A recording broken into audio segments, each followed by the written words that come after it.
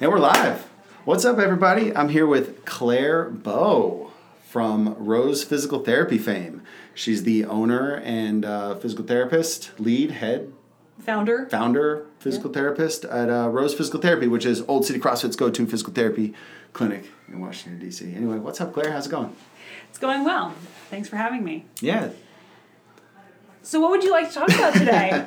Yeah, ultimately, so we're hosting a pelvic floor workshop, or you guys are hosting the workshop at our gym. Yep. And I want to ultimately get into pelvic floor issues and just kind of have a conversation around the pelvic floor.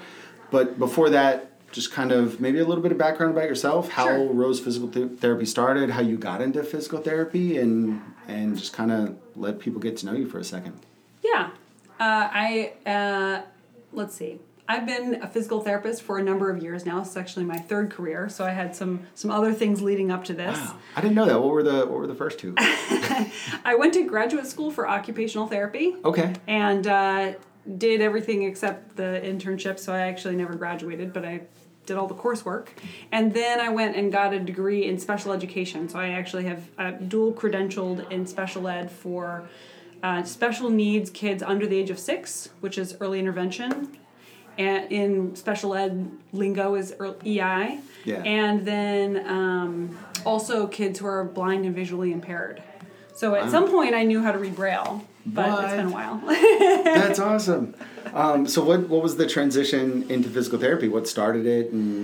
So I really wanted to finish the OT degree, and I looked at a bunch of different schools. I thought it was a school that I was at that was problematic, and so I moved actually from Washington State, where I'd been in school, and I moved all the way to Chicago to go to OT school, and then I realized very quickly that it was actually the profession that was not right for me. Really? And so I in the school that I was at, we were mixed. Some of our core classes, like anatomy and physiology and a couple others, were mixed with physical therapists, and I found myself more attracted to not only the courses that they were taking, but also like all my friends were the PT students, not the OT students.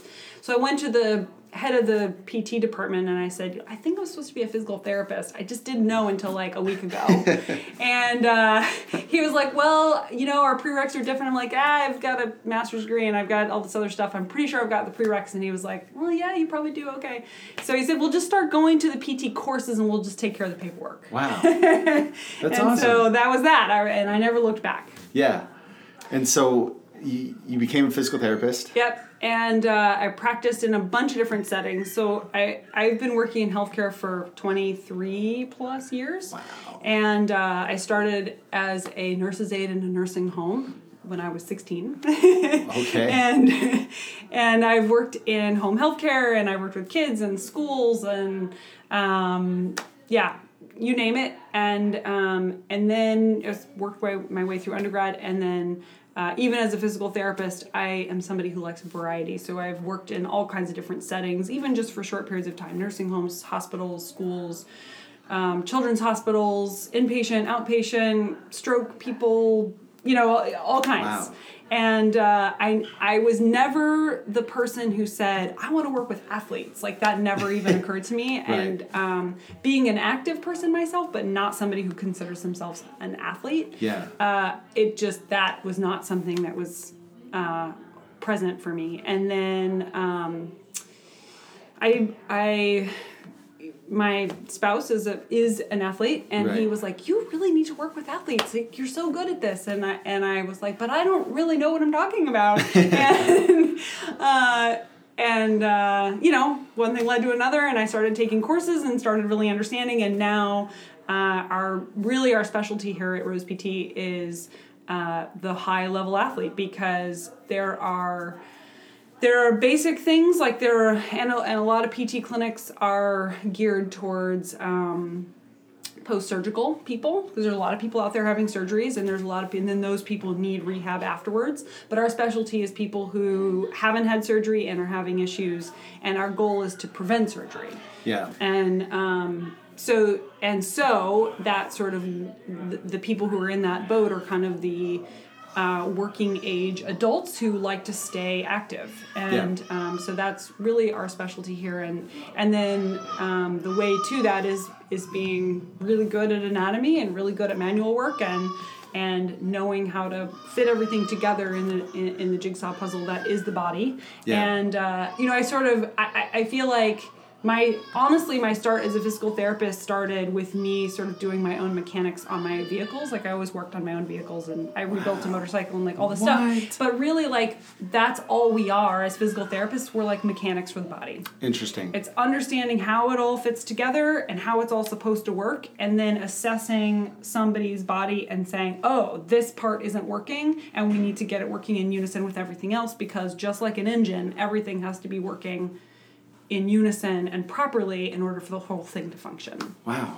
Yeah, that's awesome. I think one of the things that initially drew me to Rose Physical Therapy when, because I was looking for a place to get physical therapy when I was, I guess I still am working out, I guess, from time to time. But one of the cool things about you guys is that your mission is to get us back into doing the things that we want to do. And very early on in my CrossFit life, I started doing CrossFit. I had back surgery when I was in my early 20s.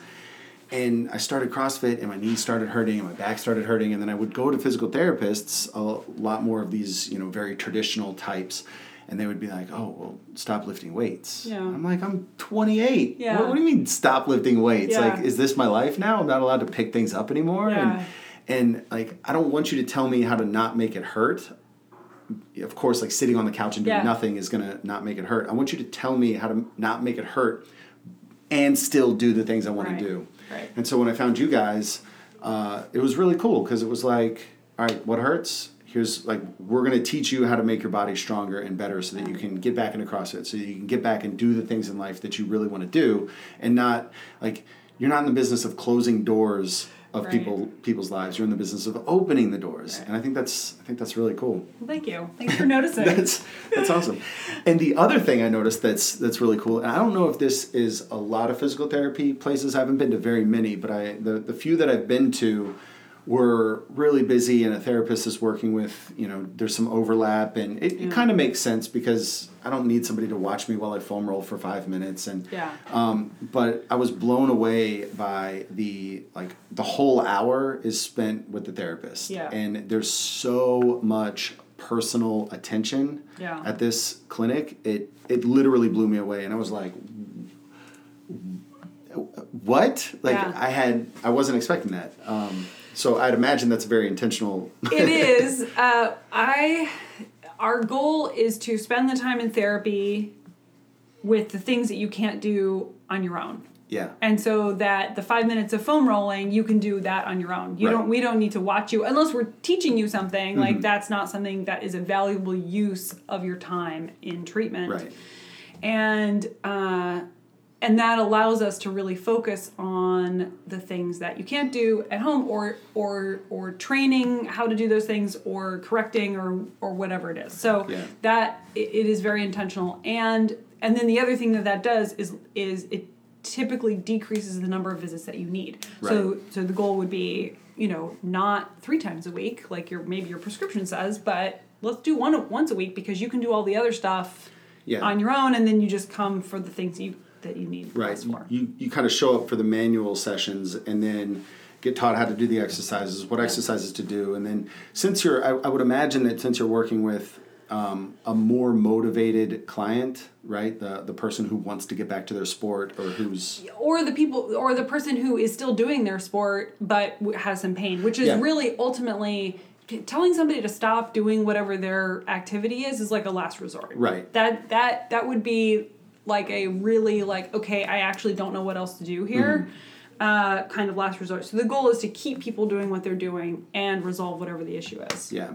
But I would imagine you're working with a much higher motivated client who's, most of them, probably, I think the hardest part about what you guys do is the fact that when people go home, how many people are really compliant with 100% of their exercises, I'm impressed. I'm impressed with people here. Yeah, I think that's cool, but I think it's a testament to kind of the system that you've set up, and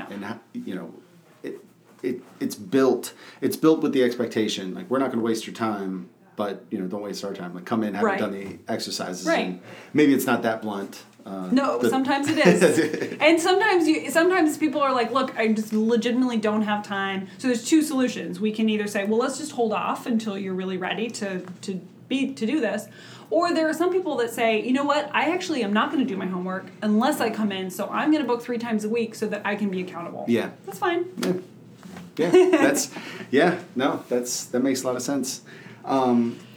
Cool. So you have a location in Northwest, and then you just opened the location we're in right now, which is are we in Southeast? We are in Southeast. Southeast. Yeah. Cool. Officially, it is the Capitol Riverfront. Okay. That is the official name of the neighborhood here, although everyone pretty much calls it Navy Yard. Navy Yard. I didn't know it was called Capitol River. Capitol Riverfront. Yeah. Well, in the heart of the Navy Yard. Yes. And it's a beautiful place. Yeah, thank you. Our other location is downtown, and this is the second location is a new venture. It's good. Yeah. This is a growing neighborhood. That's awesome. So, pelvic floor. Yeah. Yeah. Yep. One of the things that I think as I have grown as a physical therapist, this is something that the awareness has really heightened, and it's something that it never even occurred to me to ask particularly my athlete clients whether they were having. If you ask somebody if they have pelvic floor issues, they're going to go, I don't know what that is. Yeah, but like stress incontinence. So if somebody is peeing their pants, doing something where they're, or exertional incontinence would be the other one, where you're lifting something and you have leakage. That is, first of all, it's not normal. Yeah. And it's something that it never even occurred to me to ask. Yeah. And so it's something that I have conversations with all the therapists now about the importance of making this a question on intake. Whether you're a runner, cyclist, CrossFitter, whatever, making sure that this is something, that people, and that's also one of the benefits of having sort of a room that we're doing therapy in versus a big open, treatment area where you can ask these kinds of questions and hopefully get an honest answer. Right. Because it is, I think that it's gotten to the point now where people are having enough discussions about it that people sort of are aware that it's happening maybe to other people, but not, maybe they're like, well, I've had a couple kids and like, this is just normal. And it's like, no, it's actually never normal. Yeah. And it's not, it's just, there's some pretty simple solutions to it, but people are not talking about it or just not aware. Yeah. I first heard about it, I was following K-Star's mobility project, and episode 200 or 260, he was like, it is not okay to pee your pants when doing double unders. And I was like, this is a thing? And he was talking about how in their gym, there was a few women who would just do double unders, and they'd have some towels, and then they'd just clean up, and that's just what it did. Yeah. And the whole concept that that's not a normal thing, I mean, I wasn't even aware that was a thing. Right. And then when we started the gym, occasionally that it comes up like, hey, this is happening. Is this normal? Is this... Yeah. And the answer is no. Yeah. But also, like, I don't know, outside of go see a physical therapist, I don't know what to do with that. Yeah. And so part of what I wanted to do with this conversation and with this workshop we're doing in February is learn what the symptoms are of, like, wow, you see a physical therapist, definitely see a physical therapist, and then what are things that people can incorporate into daily, weekly routines to sort of stay ahead of the curve and prevent. And then, obviously, how childbirth and how all that affects it and how that changes things. And then the pelvic floor in men is also something that I'm super interested in. But before we dive into all the specifics, what is the pelvic floor? The pelvic floor can be thought of like a bowl. So basically it's like a dish that kind of holds everything else. It's basically the bottom lining to your pelvis, and it can be thought of in layers. It is something that can be treated externally, some, internally, some, like an intravaginal treatment would be somebody who, would potentially need that. Yeah. but there's also like engagement of the abdominal muscles, for example, will sort of help engage the pelvic floor muscles, and then things like Kegels, for example, is a term that people know, but they sort of, I think everyone sort of understands that it's the sensation of like if you were peeing and you would try to stop the flow, that is what a Kegel feels like, but a normal strength for the pelvic floor would be able to hold that for 30 seconds. And a lot of people can't do that. Like, interesting. A lot of people can't, even if they can accomplish a Kegel, it's like just a momentary contraction of the muscle, and then they can't hold it. Okay. So it's the musculature that makes up the base of our pelvis. Yes. Loosely. Thanks for boiling that down. Simple. Let's keep things simple. It's been a while since I took anatomy. So the muscles on the bottom part of the body. Right. All right. So any leakage, any incontinence is not normal. Right. And and that can happen for a number of different reasons. So in terms of like muscles in general, muscles can have a couple of different manifestations of issues. So if you feel like you're weak in any muscle, weakness sometimes isn't always what it appears. So if you're having an issue with, a bicep curl, something real basic. If you're having an issue with a bicep curl, let's say one is much easier than the other, and you go, oh, I'm weak on this side, so I'm going to do a bunch of bicep curls on this one to get strong, and it just isn't going anywhere. Oftentimes it's because the muscle is tight. So when you have tightness in a muscle, it's contracted. So it's like a knot in the muscle, and you can think of it like a knot in a rope. So you have basically the rope, if it should be, a foot long, and it's only 3/4 of a foot long because of that knot, it has less capacity. So when you're trying to ask it to activate, it can't work properly because it's got this knot in it. Okay, and so you said the knot is a contraction.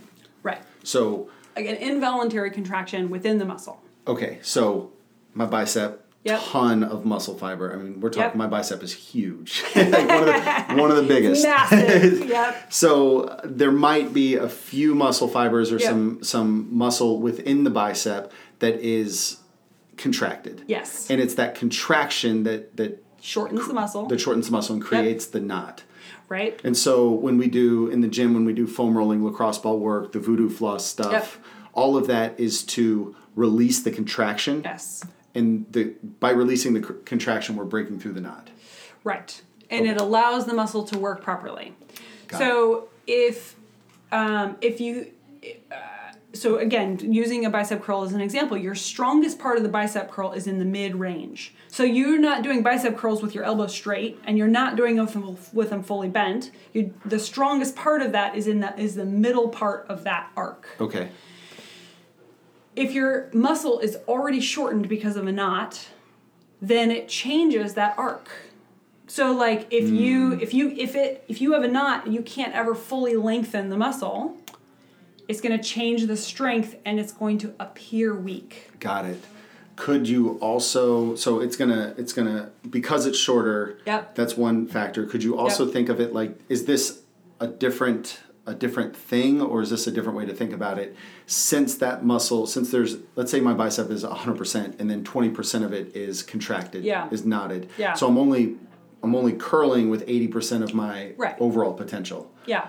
So is it kind of both things, or is that just two ways to look at the same thing?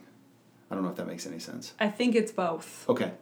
Where it's a little shorter, and so there's a mechanical disadvantage because it's shorter. It's shorter because it's contracted. Right. And since it's contracted, it's not contributing to the effort of the rest of the muscles in the body. That's right. So, but it is not truly weak. It just appears weak. Right. So if you do your Rutabands, you do your mobility, you stretch it, whatever, and suddenly you feel much stronger, it's not because it was ever weak, it's because it was tight. Okay. So if applying that logic, but then on the other hand, it could also be weak. Maybe you haven't used it, or maybe you've been doing a unilateral activity or whatever. Right. So like there's the two things, the two options. If you apply that to the pelvic floor, you can have leakage because things are too tight and the muscles can't work properly. Interesting. Or you can have leakage because things are weak. and not engaging properly. Okay. So, and that's where something like physical therapy would come in to make that assessment. Is it weak or is it tight? Okay. And what's causing the dysfunction? Got it. Now, is there anything to, the concept of like bicep, tricep, Yes. extension and flexion. Yep. Where is it possible to, overtrain your bicep and then have underdeveloped triceps and have the strength of the bicep create problems with the elbow because there's not balance? Is that a thing? Yeah, it's a little different just because the muscles are shaped differently and they're placed a little bit differently, so you don't have that direct sort of agonist-antagonist relationship like you do with, say, a bicep and a tricep.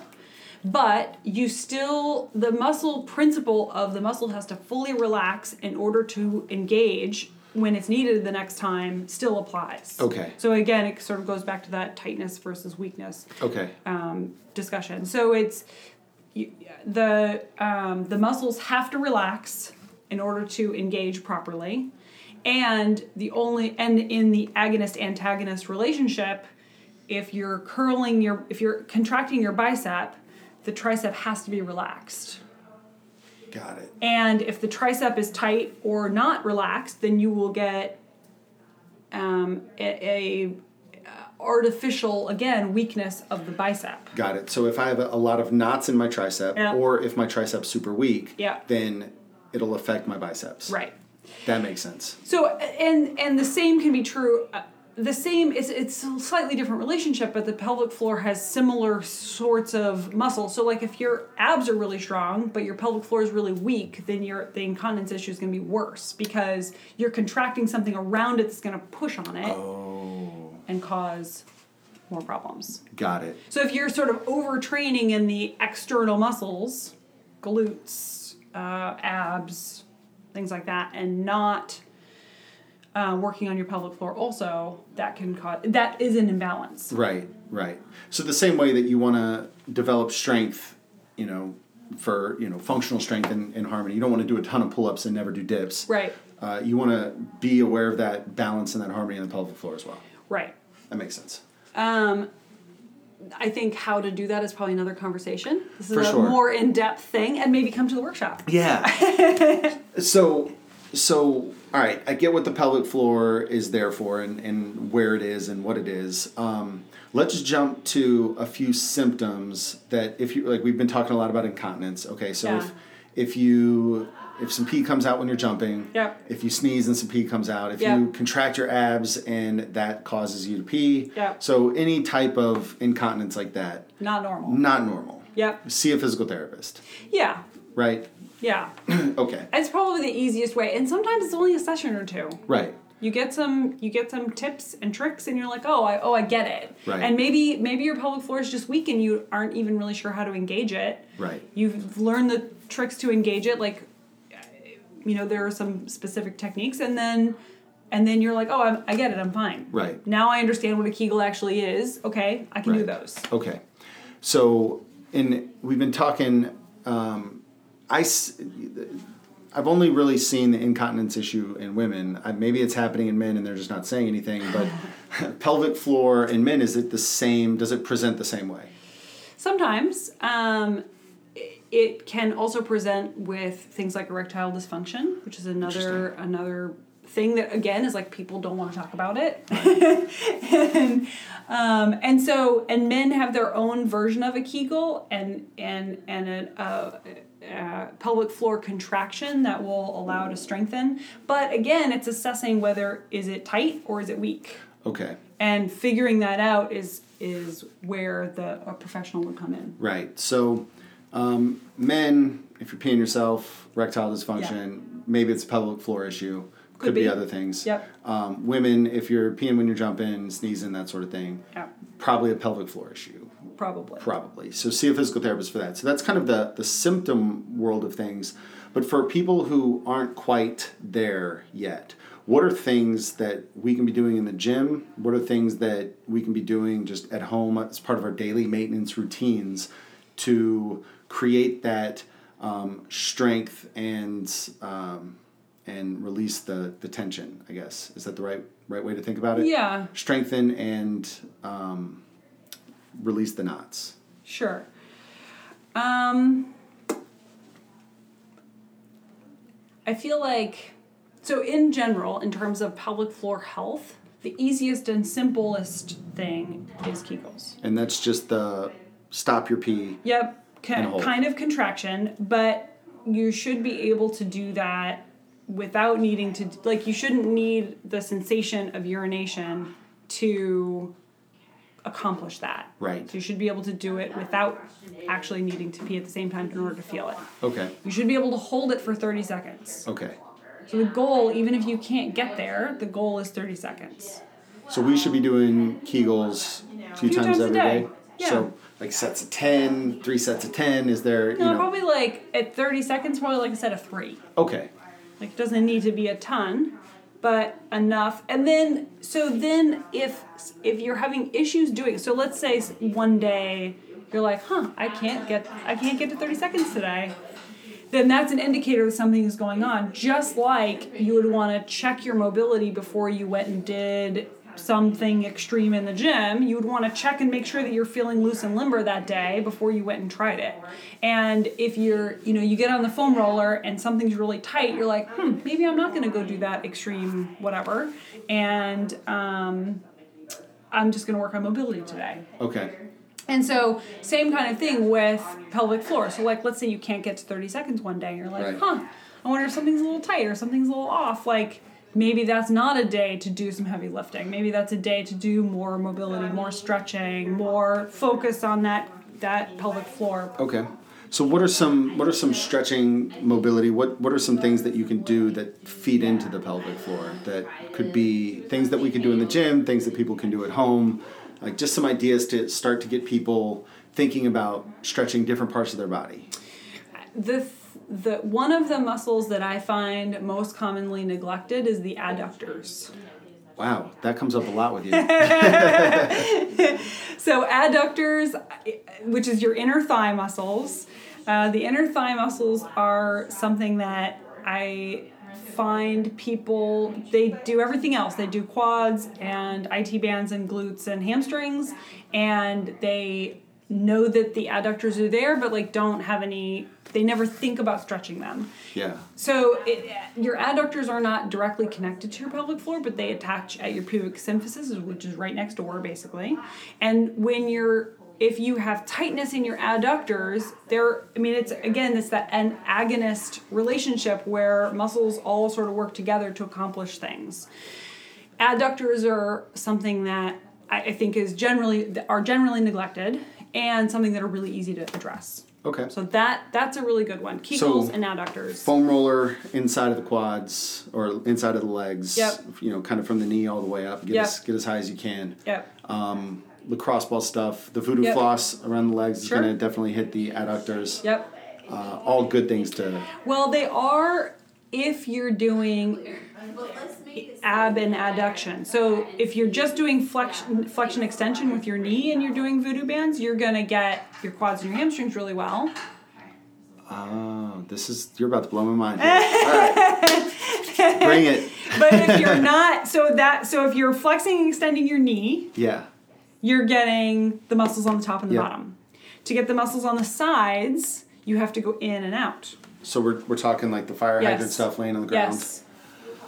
Oh my goodness, I've been doing it wrong all these years. I just assumed that if you wrapped it, it was getting it done. Yeah. Oh man, all right. Because, so if you think about what's lengthening and shortening when you flex and extend your knee versus what's lengthening and extending when you're going in and out with your leg. Yeah, it seems so obvious, but this is... It's okay. That's why we're the mechanic. This is why you have a clinic and I have a gym. Yeah, well, no. It's just a different thing. Now I'm racing through my mind. It's seeing all the things that we... because we voodoo floss a lot for elbows, biceps, shoulders, obviously like knees, legs. We lean on the voodoo floss a lot, and I'm just kind of flashing through all the things that we're doing, and I'm thinking of all the planes that we're missing, and so that's really, really insightful. There are 3 planes. Okay. So flexion, extension, ab and adduction. Basically flexion, right? Leaning forward. Yep. And then side to side. Oh, yeah. And then rotation. Okay. All right, that makes sense. Okay, so I know that you've heard this from me before, but I'm gonna for our audience, I'll go through it again. Your body is made of an alternating series of stable and mobile joints. Yes, and this when you introduced this concept, it blew my mind. So listen up. If you're doing dishes, if you're just this is super important. This is amazing. So your toes are stable joints. It's a series of joints. There's a whole bunch of them in there. Your toes basically move in one plane of movement, and that is flexion extension. They do other things, like they move side to side a little bit, but their main function is flexion extension. So you can like toe off when you're walking and things like that. Your ankle is a mobile joint. So it doesn't just go up and down, it goes side to side and it goes around. So it has 3 planes of movement. Your knee is a stable joint. It moves basically, it does one thing. It does flexion extension. Your hip is a mobile joint. It doesn't just go up and down. It goes out to the side and around. So it moves in 3 planes of movement. It's a mobile joint. Your lumbar spine, your low back is stable. It moves flexion extension. Your thoracic spine is mobile. It does it's supposed to do all 3 things. Your low neck is stable. Again, flexion extension. Your upper neck is mobile. So if you think about the movement of your head, the rotation of your head, the most of it comes from the very top. Yeah, interesting. Not lower in your neck. So all the, the real like cocking your head or like looking to the side or all those things really come from your upper neck. It's a mobile joint. Your shoulder is a mobile joint. Your elbow is a stable joint. Your wrist is a mobile joint. Your fingers are stable joints. Yeah. So when you you have this alternating thing that goes all the way from head to toe. Right. If you take a mobile joint and you stabilize it, so like your hips are mobile, your thoracic spine is mobile, your ankles are mobile. If you tighten it up with, injury, surgery, sitting at a desk all day, whatever these things are that cause tightness in our mobile parts, if when you take away one of the mobile parts, it puts stress everywhere else in the system. Your mobile parts are essentially your shock absorbers. Right. So if you think of a vehicle and you take away a shock absorber, something else is going to break because you've stabilized something and then that impact goes somewhere else in the body. And I think you see this a lot in sports. Yes. Where you wrap the ankles super tight. Yeah. And now you tear your ACL. Right. That's a perfect example. It makes sense. The thing that we see most is people who have tightness in their upper backs because they have desk jobs. Right. And we sit and play on our phones and we sit at computers and we do all this slouching and yeah. That's right. Posture's better. That's right. And that mobile part of your mid back that's supposed to be mobile becomes stable, and then you have issues in your neck or your low back, typically. Right. So whatever the mobile part is, the stress usually goes either above or below. And so is it fair to think of it also like this, where if you're looking at, kind of a joint by joint assessment of the way somebody moves, mobile joints, you want to do mobility on. Yep. Stable joints, you want to do strength and stability on. Yes. And so if I'm working with somebody's squat and they have a really immature squat, not like super shallow, they're not getting full depth, we're working on the hip, we're stretching, we're foam rolling, lacrosse ball work, and the ankles, But the knee, there's not much stretching that happens there. A lot of it is the abductor, adductor strengthening of the complex. Yes. So when people say, like, there's a debate going on in a lot of the CrossFit circles, this idea of like stretching versus movement and strengthening through movement. I mean, sounds like both camps are right. We're just talking about what joint. Yes. Oh, yes. Yeah. The unified theory of mobility. That's awesome. Yeah, they are equally important, and you cannot do one without the other. Right. You just can't. Right. So we should be strengthening and we should be mobilizing, and it just focus on the different types of joints and playing into the joint strength. Yeah.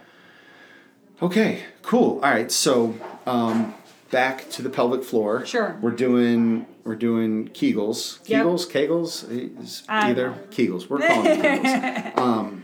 Adductors. Yep. All right. Anything else? So So adductor stretching, but back to your other point, adductor strengthening. It's also sort of a neglected thing. We spend a ton of time on glutes and hip abductors because they're really important stabilizers, and quads and hamstrings and whatever, but doing adductor strengthening, so even just a simple squeezing your knees together, like squeezing your knees together, just that in and of itself can sometimes, like if you're having trouble activating your pelvic floor, it will help. It's a agonist, will help influence the contraction of the pelvic floor. Okay. So if you're having trouble with that, that's one way to sort of do it. You can squeeze your knees together and sort of squeeze your pelvic floor at the same time. So if I put like a yoga block between my knees, hold the yoga block, do glute bridges maybe? Or is that... Well, it's not wrong, but you would want to spend some time, and one of the sort of things that's sort of a finesse, I guess, about the pelvic floor is that it's important to be able to isolate. So, yes, you can do that, but then you're engaging glutes, adductors, trying to get your pelvic floor, abs, all that stuff all at the same time. Okay. I think that particularly for the beginner, you would want to try to separate that. Okay. So, like, when you're sitting, squeezing your knees together, sure, you can use a yoga block or not. Right. Squeezing your knees together and trying to do that without squeezing your glutes at the same time. Interesting. So, okay. And then try and do it with squeezing your glutes. Like, try to isolate the different muscle groups so that you can really feel the different contractions in the different places. That makes sense.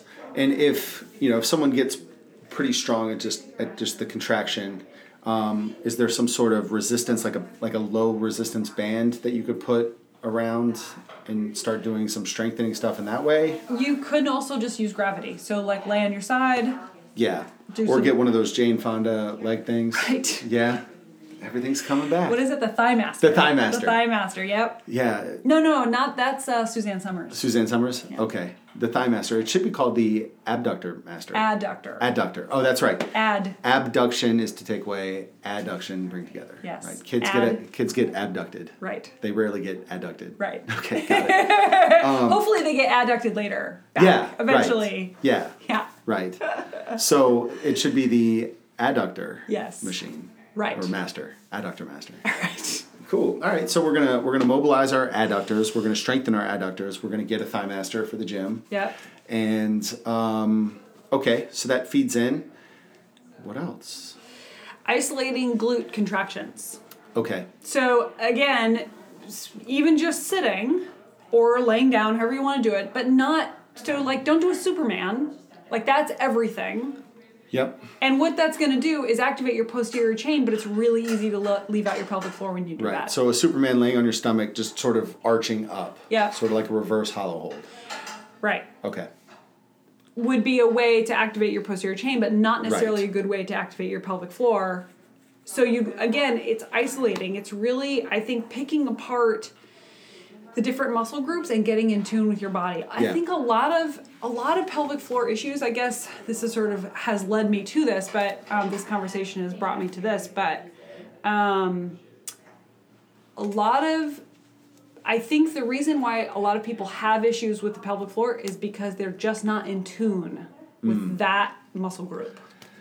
Yeah. And that happens with athletes in all parts of the body where you're like, oh, I'm always doing bicep curls and I'm never doing tricep curls. Right. Or whatever, dips or, whatever, however you accomplish activating the tricep. So you create these imbalances. Yeah. And so the imbalance that is potentially created by doing the Superman is you're getting the posterior chain, but you're never really getting the core. Yep. Yeah, that makes sense. So a way to isolate the glute without anything else. Let me think about this one. Is that sort of standing and doing like leg extension? No. You would want to do it like sedentary. Okay. This is not and it's less about strength.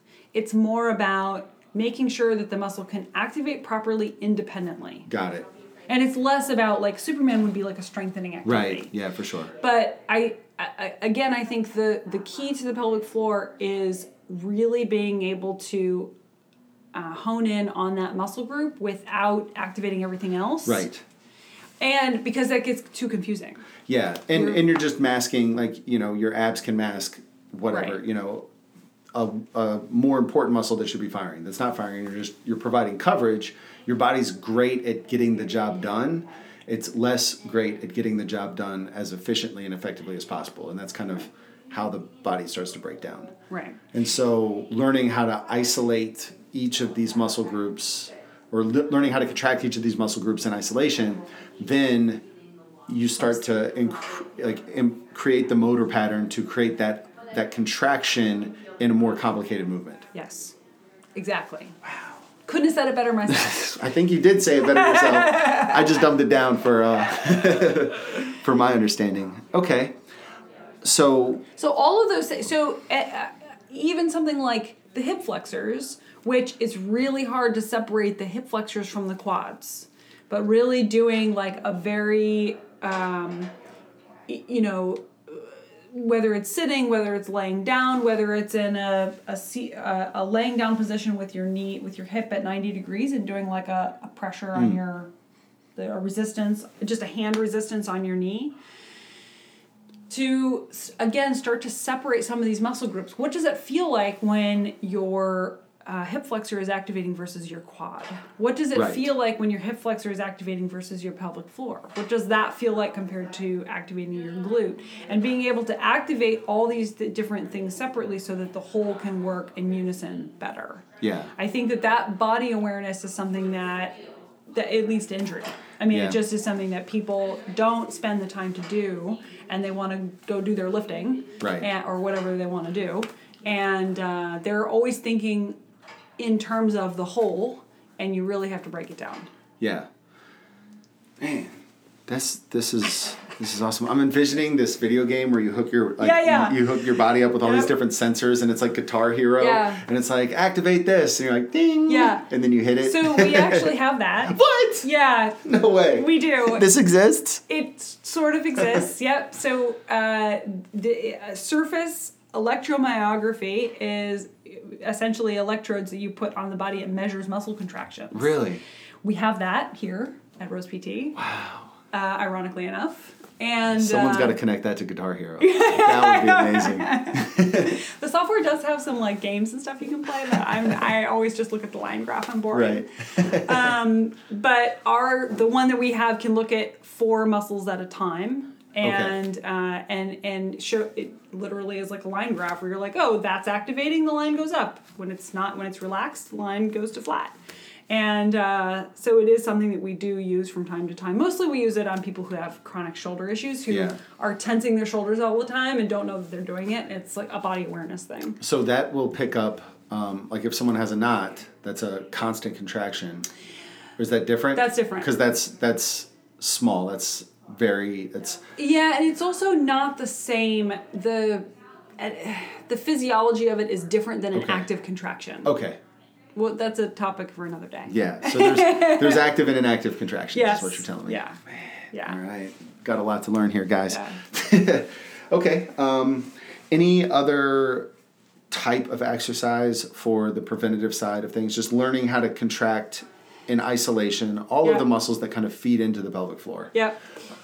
So, doing some activation activities, not necessarily strengthening, and then doing isolated strengthening stuff, which is stuff you're probably already doing in the gym anyway, but also understanding all the muscle groups that are at play. So, don't just do a squat. Like, think about all the parts that you need to accomplish that squat, which it sounds like you we spend a lot of time teaching the bracing sequence, and I'm more than open to your input on sort of the way that we generally teach bracing. So we sort of have people set their pelvis by either squeezing their butt, screwing their feet in the ground, creating external rotation, sets their pelvis, abs tight, but we try to tighten through the bottom, if that makes sense, and then sort of like pull up, right? Yeah. And the way that I think about it and teach often is, if you're trying to exhale kind of your abs to your spine, it creates deep tension. Yeah.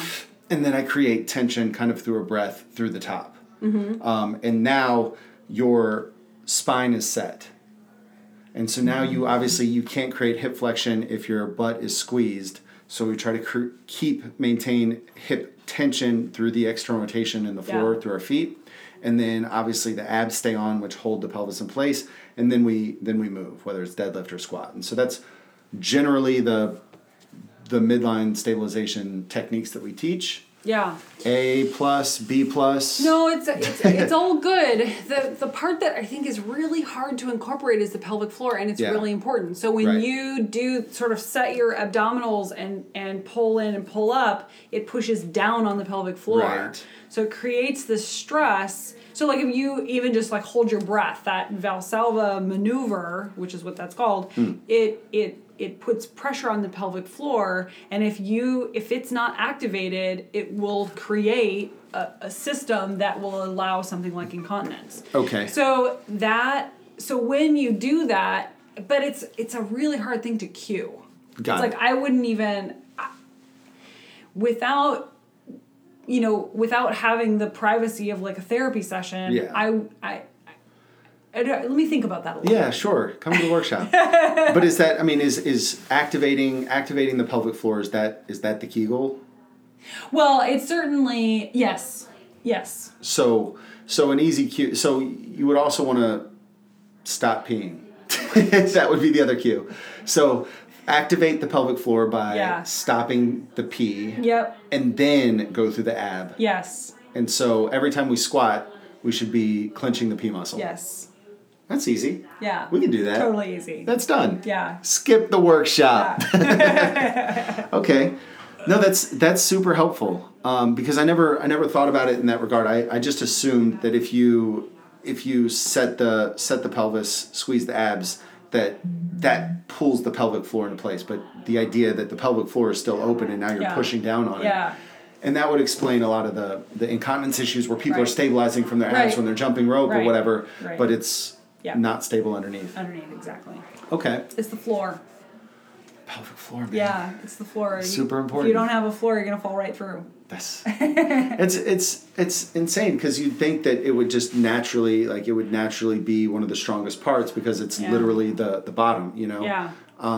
It's interesting how. So what do you think is the cause of a lot of that dysfunction? When we see people move in the gym, we see the immature squats, we see the hunched over. It's obvious, the sedentary lifestyle that we've, the 9-to-5 desk, sitting a lot is kind of the cause. And so that's one thing that we're constantly fighting. Let's get standing desks. Let's walk. Let's teach posture. Let's do stretching to, reverse the effects of all of that. What's the deal with the pelvic floor? Is it the same sort of stuff? We sit all day and same thing? Yeah. That makes sense. Yeah, if we were out like riding horses and like, running more and like active, it would be a lot less of a problem. Okay. So the more of the preventative ideas for pelvic floor health are just the same thing that we're kind of preaching all day, every day, right? Yeah. Be more active, be less sedentary, stand more, do walking meetings, take your phone calls, And I think in our world, the culture that we are in now, it's so easy to live disconnected from our bodies because we are playing on our phones and we're watching TV and we're doing things that disconnect us from our own physical being. And at the risk of sounding like totally frou-frou, that is something that we need more of, is like mind-body connection. Yeah. And the pelvic floor is something that is like really neglected because it's also in our culture, it's like not something people want to talk about. It's like not something people want to address. It's embarrassing. It's whatever. And so it really gets left behind. Yeah. No, that makes a lot of sense. We have these soft kind of balls that we lay on our stomachs and we sort of stretch out the abs and then the psoas that go through and kind of roll them around and then kind of push them to the top of the pelvis. Yeah. Is that doing anything for pelvic floor health, like releasing ab tension, or is that just kind of... It certainly helps. Like that relationship where if you have something that's tight, it's going to affect something else. So it's always good to keep everything balanced. For sure. Lacrosse ball work and the glutes. Yep. All of it. All good. All good. Now I saw something on YouTube with these. They're not quite lacrosse balls. Think more like tennis ball, but just kind of sitting on it. Yeah. And the muscles kind of in the middle. Yep.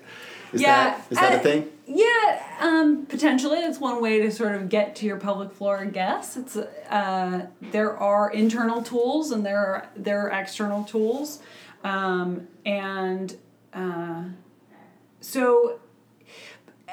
again, it's figuring out whether is it tight or is it weak. Right. And so making that determination and figuring it out. I mean, if something's really painful and tender, you can bet that it's tight. Tight, yeah. And if something is you just like, I didn't even know that was a thing, that it's probably weak. Yeah. Well, and that the video that I saw that was talking about that was this idea that, Kegels all day, every day isn't necessarily the solution. Right, exactly. Because that's like doing a million bicep curls and never doing... Exactly. It can lead to over-tightening. Okay. Yeah. And so they were presenting that, the loosening component would be putting the ball down there and just rolling out. Sure. Sitting on it at work or whatever. Yep. That might be a little weird, but... Well, I mean, wherever you got to get it in. Yeah. All right, that's really helpful. I'm trying to think if I have any more questions. This is... The one thing that I will add is, you mentioned postpartum. Oh, yeah. And pregnancy, which puts a lot of pressure on the pelvic floor, and then, of course, stretches it all out. Yeah. And so you go from something that's supposed to be, not having a head shoved through it and shoving a head through it. Right. It is supposed to have a head shoved through it, but, Right. And then our sedentary lives don't necessarily lead to it sort of springing back to where it's supposed to be, relatively quickly. Mm. And so that's it's another factor of things that I think that a lot of moms are like, well, I've had kids, like of course I have urinary incontinence. It's like, no. So that's still not a thing. It's right. not a thing. And would a postpartum situation, I mean, obviously not like immediately postpartum, but, 3 months removed from pregnant or from, having the child, would that prescription for that woman be the same as, all the stuff that we've kind of been talking about?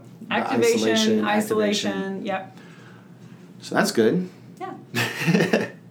And then same thing for men, right? It's the same conversation. Yeah. It's the Kegels, it's all the muscles that come in, learning how to contract them properly and separately. Yeah. Right? This has been mind-blowing. This is really cool. So if you're listening to this before February 10th, then come to the workshop. Is 1 or 1:30? What did we say? I think 1:30, 1 o'clock. Anyway, 1 or 1:30. We'll have a sign-up link on all the social media stuff. It's a free workshop. I don't think we're capping it to a set number of people. It's however many people you can accommodate. Yeah, so show up, and it's going to be... 1:30. 1:30 to 3:30. Yeah. Saturday, February 10th at 1007 H Street. And, so you're hosting it, Rose Physical Therapy. Is your pelvic floor expert going to be there, or is it us? It's going to be me. That's what I'm talking about. Yep. The pelvic floor expert. And we have... and a couple other people will be coming to assist. Okay, but cool. It'll be me leading. Awesome. And then for this workshop, we're going to go through, I would imagine, a lot of these isolation, contraction exercises and learning how to feel what muscles to fire and how to fire them. And a lot of stuff that it's hard to describe through a podcast. Yeah. Yeah. But I'll bring some models and some drawings and some pictures, and we can, it's easier to visualize. Yeah. And honestly, I think we accomplished my biggest goal with this podcast is just to figure out what the intervention points are for people to get to a physical therapist. Because oftentimes it's easy when we're talking about shoulders or knees, it hurts, or this, I have nerve pain and, it hurts when I do this. But a lot of times we don't know when it becomes an issue. And so any sign of incontinence during normal activity, we're going to the physical therapist. And then for men, incontinence, and then the other thing. See, things we don't like to talk about. That's right. Erectile dysfunction. Yeah.